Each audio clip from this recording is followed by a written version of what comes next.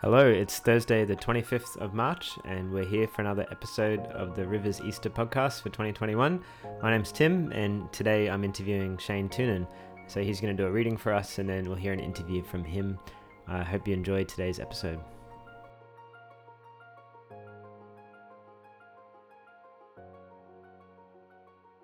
It's Mark 15 verse 1, Jesus before Pilate. Very early in the morning, the chief priests with the elders, the teachers of the law, and the whole Sanhedrin made their plans. So they bound Jesus, led him away, and handed him over to Pilate. "Are you the king of the Jews?" asked Pilate. "You have said so," Jesus replied. The chief priest accused him of many things. So again Pilate asked him, "Aren't you going to answer? See how many things they are accusing you of." But Jesus still made no reply, and Pilate was amazed. Now it was the custom at the festival to release a prisoner whom the people requested. A man called Barabbas was in prison with the insurrectionists who had committed murder in the uprising. The crowd came up and asked Pilate to do for them what he usually did. "Do you want me to release to you the king of the Jews?" asked Pilate, knowing it was out of self-interest that the chief priest had handed Jesus over to him. But the chief priest stirred up the crowd to have Pilate release Barabbas instead. "What shall I do then with the one you call the king of the Jews?" Pilate asked them. "Crucify him," they shouted. "Why, what crime has he committed?" asked Pilate. But they shouted all the louder, "Crucify him." Wanting to satisfy the crowd, Pilate released Barabbas to them. He had Jesus flogged and handed him over to be crucified.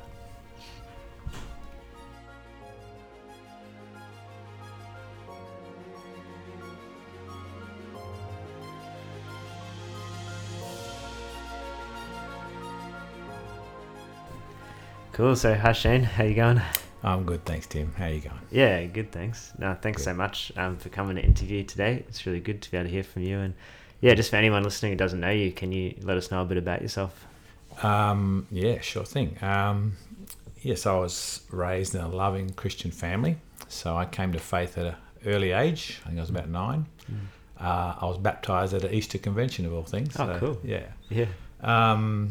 At about the age of 12, I had the crazy idea that I wanted to fly aeroplanes, so that was my career path chosen. Yeah. And I got into the Air Force, went to the Air Force Academy, and I flew some VIP aeroplanes out of Canberra, so I was flying politicians and Governor General around, that sort of stuff. Yeah.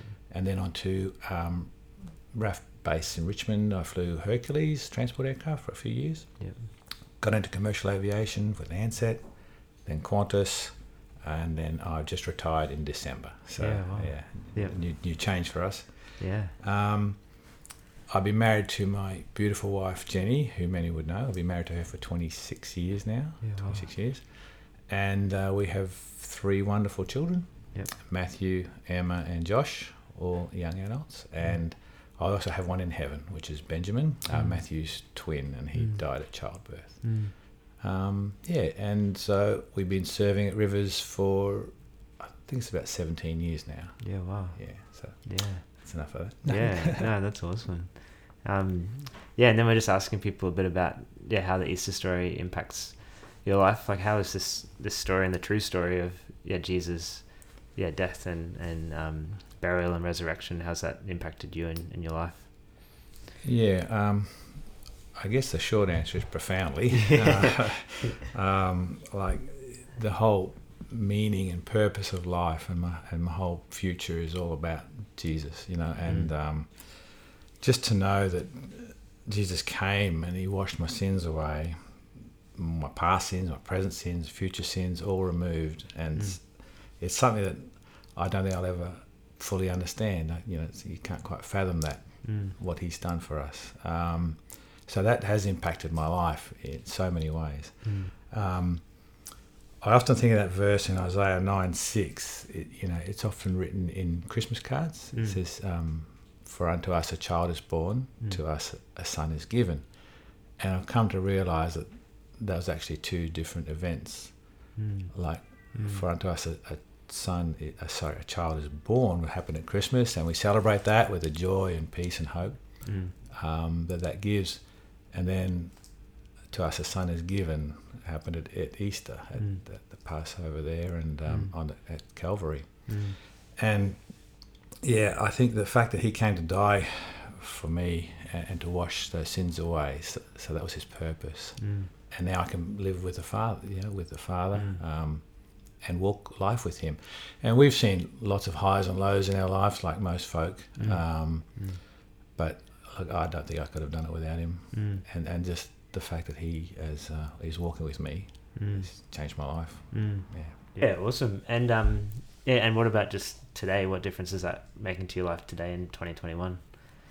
Yeah, well, I think just knowing what he's done for me and how much he loves me, I just want to know him more.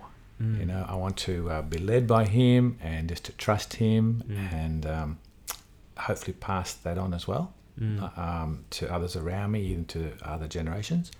Like one of our favourite Easter traditions is that Jenny she'd cook up a Passover meal on the Thursday before Easter. Yeah, wow. Yeah, and we would sit down at the table as a family, and we would we'd read the Exodus story and the Passover when it happened, and then also when it was fulfilled at the cross, you know, what Jesus did and what he did. So we really love that. So we're able to sort of pass that on to the generations and maybe future generations as well.